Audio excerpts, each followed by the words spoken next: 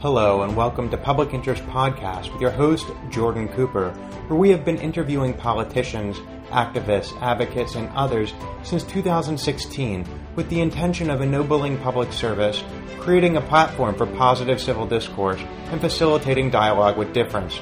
This show is the antidote for those who are tired of hearing about what's going wrong with the world. We showcase people just like you who are working to leave the world better than they found it. And that's good news. And now a word from former President John F. Kennedy with his views on public service. Ask not what your country can do for you. Ask what you can do for your country. I'll remind you that this show is made possible by viewers like you. If you appreciate what we're doing here at Public Interest Podcast and enjoy this episode, please contribute $1 at publicinterestpodcast.com. And to express our gratitude, we offer a few freebies to our supporters. Thanks for listening and enjoy the show. Today's show is brought to you by BarkBox. BarkBox basically delivers 4 to 6 treats for dogs every single month around a surprise theme. So some of the themes I thought were kind of fun were Jurassic Bark, where everything is kind of dinosaur themed, or New York City, Throwback Thursday, Sniffin' Safari. So a lot of fun every month to just get a few treats in the mail for your dog. I know that I grew up with a dog. We have a golden retriever right now, and as much as he loves his sticks and tennis balls, when he gets a new toy, he loves tearing it up for the 30 seconds that it lasts. Pretty destructive dog. So anyway, if you go to getbarkbox.com/publicinterest, you get a 1 free extra month of BarkBox. So if you use that special URL referencing Public Interest Podcast, just go to getbarkbox.com/publicinterest, and when you sign up, you'll get a free extra month of BarkBox. Enjoy! Hello, and welcome to episode 271 of Public Interest Podcast. We're here today with Baroness Ruth Deitch, life peer and independent legislator at the United Kingdom House of Lords. Baroness Deitch is a former principal of St. Anne's College at Oxford University and a former BBC governor. She's a former Rhodes Scholarship trustee and is an honorary Queen's Counsel. Ruth, thank you so much for joining us today. How are you doing? I've just come from a very successful conference about the Zionist movement here in Washington, D.C. Very instructive. Wonderful. So the first question I'd like to ask you is, what are you currently doing? What have you ever done to advance the public interest, and why? Well, the public interest is a very broad term. Mm-hmm. I will put on one side for a moment any Jewish and Zionist activities, which is, of course, the conference I've just attended. Leaving that on one side, the public interest work I've done, which I believe led in the end to my being appointed as a member of the House of Lords, started in a small way at Oxford.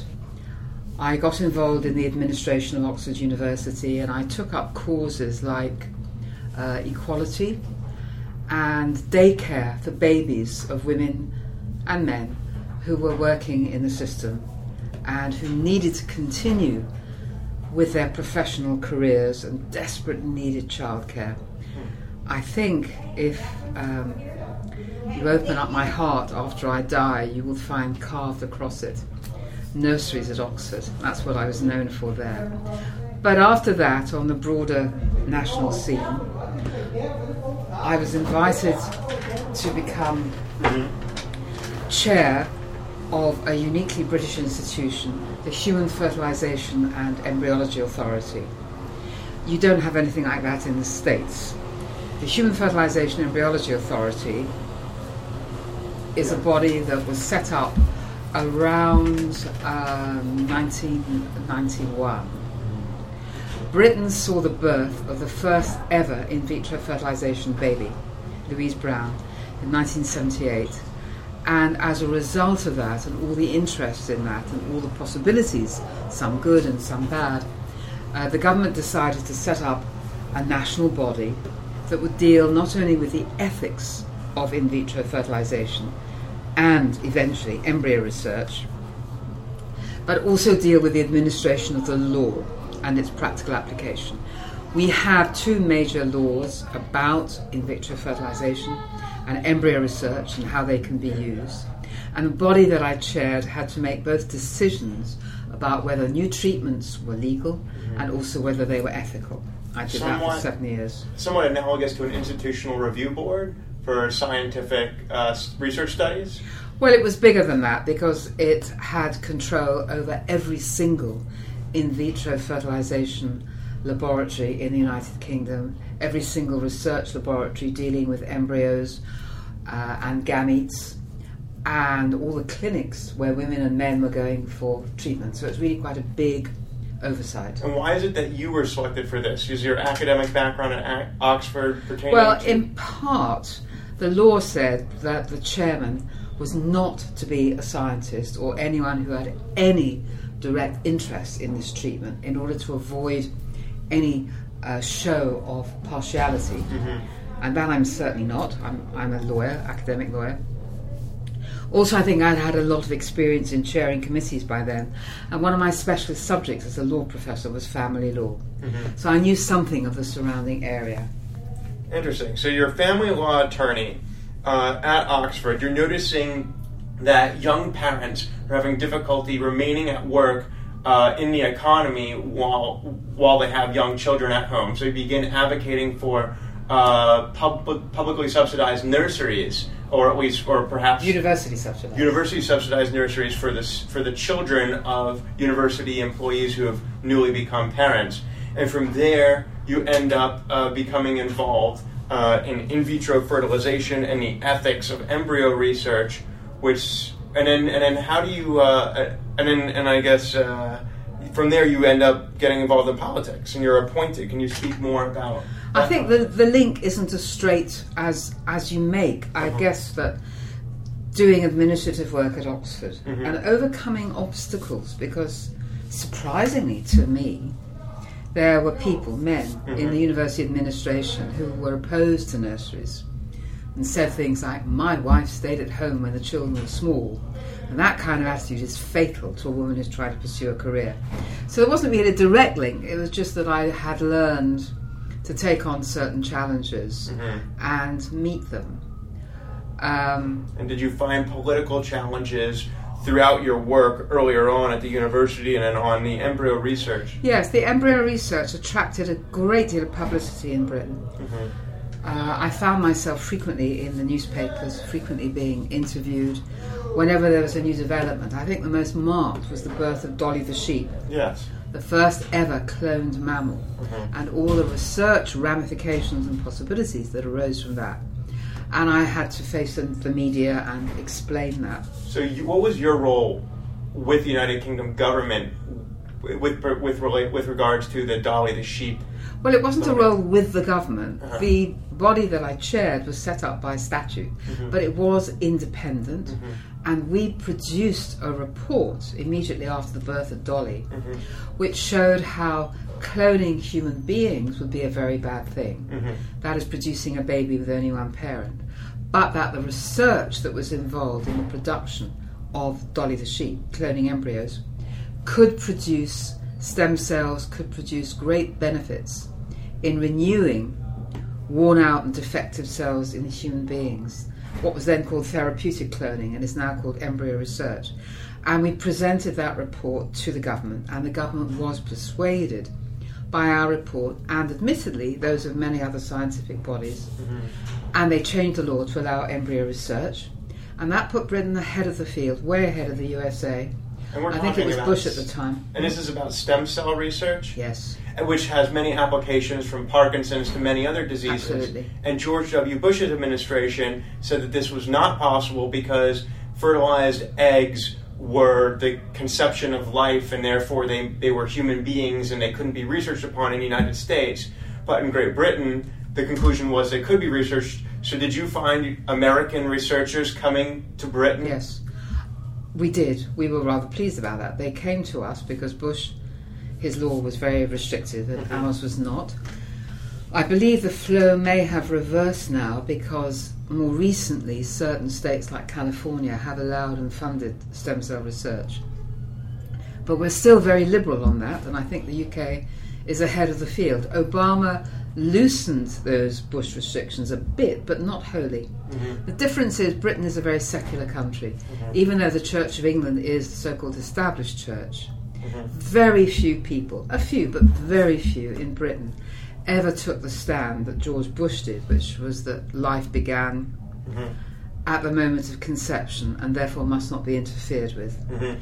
The issue in Britain was, well, whatever your religious views, we have a national body, the one I chaired, set up precisely to deal with the ethical implications. And what was said by one of our most distinguished philosophers, Mary Warnock, she said, people like to know that there are some boundaries that must not be crossed. They may not all agree on what those boundaries should be, but people like to feel that this area of research is under control by people who don't have a financial interest in it, and that there will always be lines that must not be crossed. And that gave the population and the scientists confidence to go ahead. So speaking of no financial interest, at least in the United States, there are many part-time legislators, there are many people who pursue or sit in, occupy elected offices and simultaneously have to struggle to find a way to make ends meet financially, just to pay for their own personal expenses. Were you practicing as an attorney while sitting on this board? No, I've never practiced as an attorney. I was what you call a professor of law at Oxford. I see. I was always an academic lawyer. I was principal of St Anne's College. In other words, like I think what you would call rector or president of St Anne's College at the time. And the Human Fertilisation and Embryology Authority was supposed to be a part-time job, 1 day a week in London. Mm-hmm. But in fact, what with the rise of the internet and so on, it's with you all the time. But it was a part-time job. So you were holding it concurrent with your positions at Oxford? Yes. Okay. And so you have all this work in embryology. You're getting a great deal of education and publicity by being a part of this thing. And could you describe the path that you took from there to being appointed to the highest legislative body in the United Kingdom? Well, when I finished with the Human Fertilisation and Embryology Authority, a friend of mine encouraged me to apply to be a governor of the BBC, the British Broadcasting Corporation. Mm-hmm. It was just an advertisement. I applied and I got that post. Like a normal job? No. Again, these are not full-time jobs. The BBC board met, I think, once a month. Okay. But again, of course, I was still principal of St Anne's. Yeah. Although it meets once a month, you still have emails and papers running through your working week. And at that time, we had a number of interesting issues going on in public broadcasting. And again, it was quite difficult. On the one hand, the new media was starting up, internet, and the ways in which you no longer just watch television, you watch television on demand, you choose what you want to see. Mm-hmm. That kind of fragmenting of the old family picture of the entire family sitting together watching television. And the BBC was at the forefront of those digital advances. Mm-hmm. At the same time, there were a couple of episodes there that really taxed us. One was the BBC coverage of the Lebanon War, which I thought was not impartial in relation to Israel. Mm-hmm. There were fake photos making the rounds and very difficult issues going on. And the other was an issue about the Iraq War. Our then Prime Minister, Tony Blair, had indicated to the country that it was necessary to go to war with Iraq because Iraq could send nuclear warfare off at, I think was it 45 seconds, 45 minutes notice, very quickly. And there were those who then disputed, and indeed still disputed, whether Gaddafi had any weapons of mass destruction You mean at Saddam all. Hussein? Hussein. Whether Saddam Hussein had any weapons of mass destruction at all. And a British journalist one morning on BBC Radio claimed that Tony Blair had inflated the government's evidence that there were weapons of mass destruction. Which, from a historical point of view, turned out to be an accurate statement. It turned out years later to be accurate. To what extent we don't know, it turned out to be accurate. The government was furious and accused the BBC of broadcasting news that wasn't true, that hadn't been properly edited and so on. And we were meeting all night to try and resolve this. The government put enormous pressure on the BBC to retract and apologise and so on. And the government funds the BBC? No, the government does not fund the BBC. That's completely wrong. The government is hands off. The BBC is funded by individual purchase of licences to watch by every household in the country. That's a deliberate tactic. It is not taxpayer funded, it is not state funded, it's funded by those who watch it. Difficult though that is, that's very important. If you live in a household with a television, you have to have an annual licence to watch. So it's not state funded. But the government put a lot of pressure on the BBC to retract. And we were meeting, and I took the line that, whether true or not, and in fact as it turned out later on it probably was true, whether true or not, it was not the job of the BBC governors to check in advance what any journalist was going to say at 6 o'clock in the morning, nor indeed even to check the veracity of what he said. That job was for the editors of the BBC. And in my view, the editors had carried out proper editorial procedures. They believed that story to be true insofar as anyone could prove it. In fact, we may never be able to prove it, but subsequent events have shown it's more likely to be true than not. It ended with the resignation of the chairman of the governors and also the director general, the head journalist of the BBC. They resigned over something that ended up actually being proven true historically. Yes. There was a report written by a judge, Hutton, chosen by the government, about this. And I didn't think the Hutton report was a good report. He presented in every chapter the government's version of events, the BBC's version of events, and ended every chapter with a short paragraph saying, in effect, he preferred the government view. Now, speaking as a professor, if a student had written something like that for me, I would put a red pencil through most of it. I didn't think that was good. But the furore was such that the chair of the Board of Governors resigned. He didn't have to, you know. He walked in, I remember the meeting, he walked in wearing his raincoat, and I thought, oh, that's bad news. And more or less walked out again. For our American listeners who aren't familiar with the British legal system, in America, a judge is meant to interpret the law, regardless of whether he or she agrees with that law. No, you're misrepresenting this. This was not a case in court. Oh, okay. This was a judge. I think he was actually retired by then. Okay. And they said to him, please, Judge Hutton, you investigate this. This was nothing to do with court. It was never in court. Okay. It was simply a report that he did quite outside the legal system. Got it. As a trusted individual looking at the whole situation. And then you had governors resign from BBC. Probably wasn't necessary, but they did. And I remember saying to the other governors at that stage, you know, we must stand firm, because if ever the BBC needed the governors to stay right there, we should do it.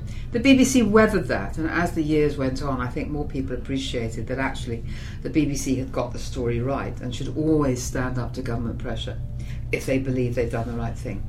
Okay, so you've clearly got a wide public exposure. The public knows that you're trying to advance the public interest, both in terms of an ethical point of view from biological research to journalistic integrity. And what happens next? I was on a holiday cruise once, and when I'm on a holiday cruise, I don't really like to say to people I meet, I'm a member of the House of Lords, because then they'll spend the whole holiday just badgering me about this and that. But I remember a cruise around about that time, and as we left the ship, a woman with whom I'd had casual conversation bounded up to me and said, "Oh, now I know who you are. You're the woman who upsets everybody every time you open your mouth." So I thought that pretty well summed it up.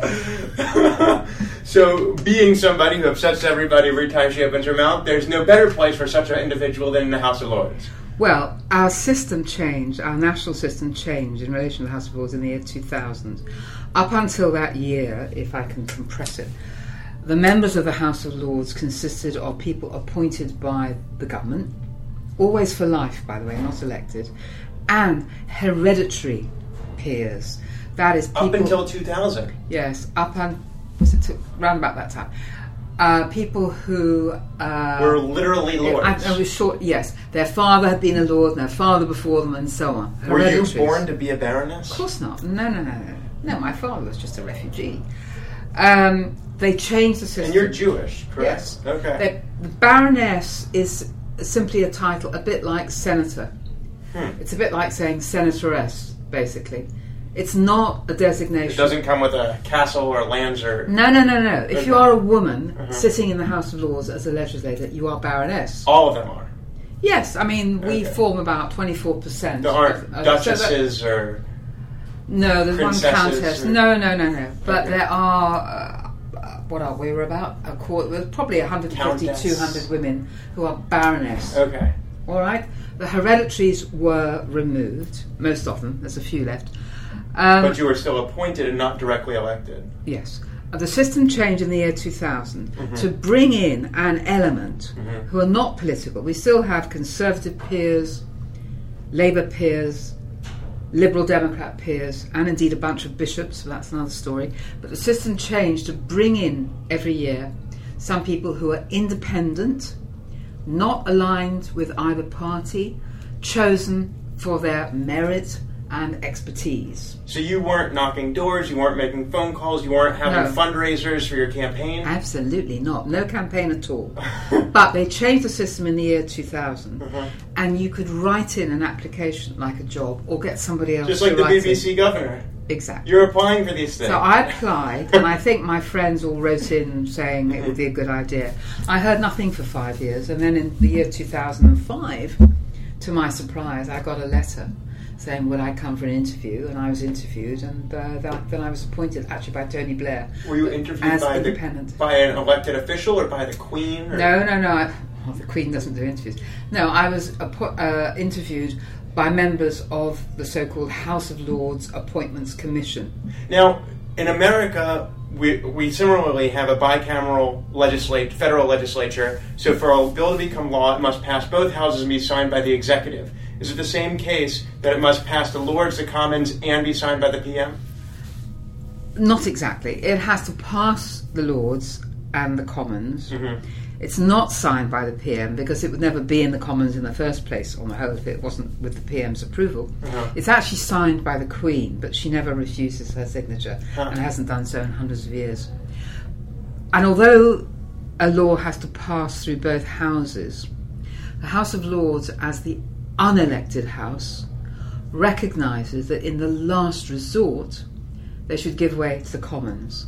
Very often a bill will go through the Commons, it will arrive in the Lords, it may have gone through the Commons in a hurry, the Lords is not in such a hurry, and we amend it in detail. We look at each single word and are free to amend each single clause if we want. And did you resign from Oxford to become a baroness? No, I quit Oxford in 2004. But you're full-time baroness now. Well, after that I did have another job, but I'm full-time now. Okay. Yes. And do you represent the entirety of the UK or just the Oxford? Don't represent anybody. I'm not here representing the House of Lords or the UK. I represent nobody except myself. Nobody represents the House of Lords except possibly the Lord Speaker and the Leader of the House, but I'm just an individual representing only myself. Nobody tells me how to vote. I have no authority to speak for the House of Lords, nothing like that. I'm completely independent.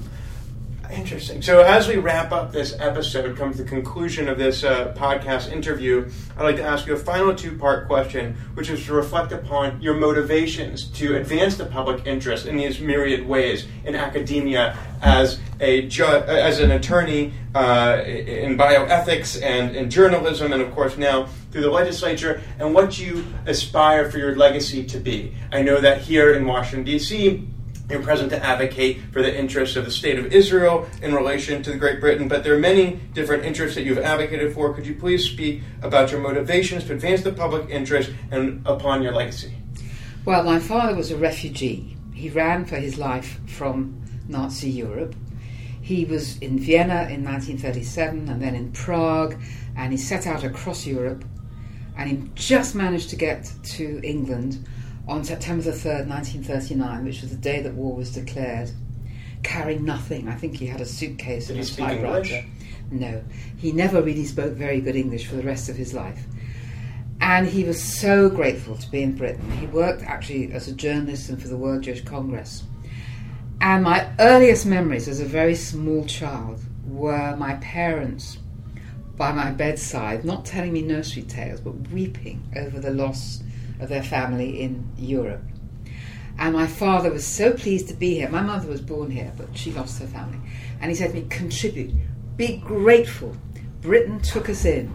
Contribute, do your bit. Keep your head down. Say thank you. Be a good Jewish person. Contribute. Always remember how lucky you are that Britain, this great country, took me in and took your grandmother in on my mother's side. And I think that worked its way into my consciousness.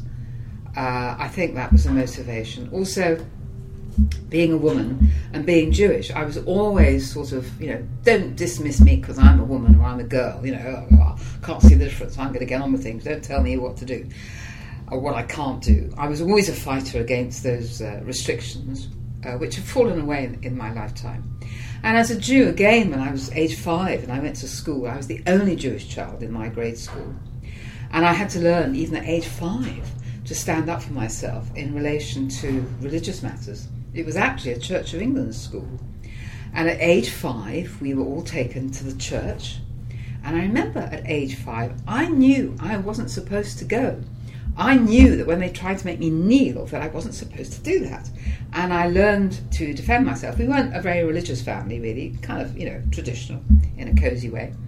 But I learned to defend myself because the other children tended to pick up anti-Semitic stuff, maybe either from home or from the religious lessons or from church. And, at a very young age, I was fighting back. So I think that's what motivates me. Being the child of a refugee, being a woman, being a Jew, always being in a minority.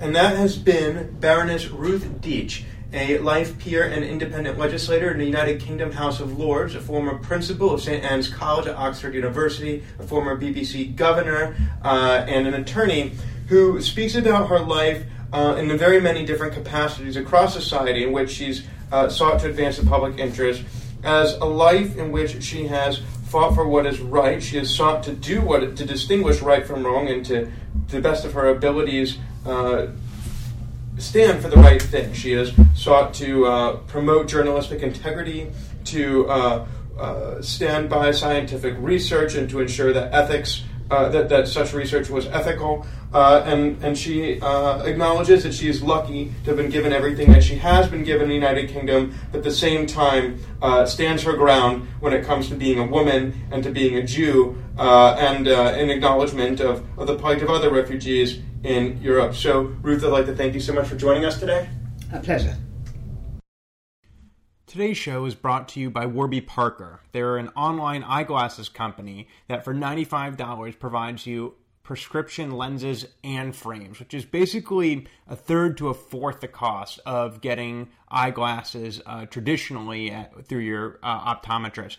I know that I have terrible vision, and I'm always needing to pay a few $100s when I get a new pair of eyeglasses. So that's the thing I like about Warby Parker, is it's basically the same quality you'd otherwise get, but it's for a fraction of the cost. So if you go to warbyparkertrial.com/public interest, using that URL at the very end, referencing this podcast, you'll get a special free 5-day trial try-on with 5 pairs, 5 days, 100% free. They ship it out for free, and you can return them all for free. So again, that's warbyparkertrial.com/public interest. Enjoy.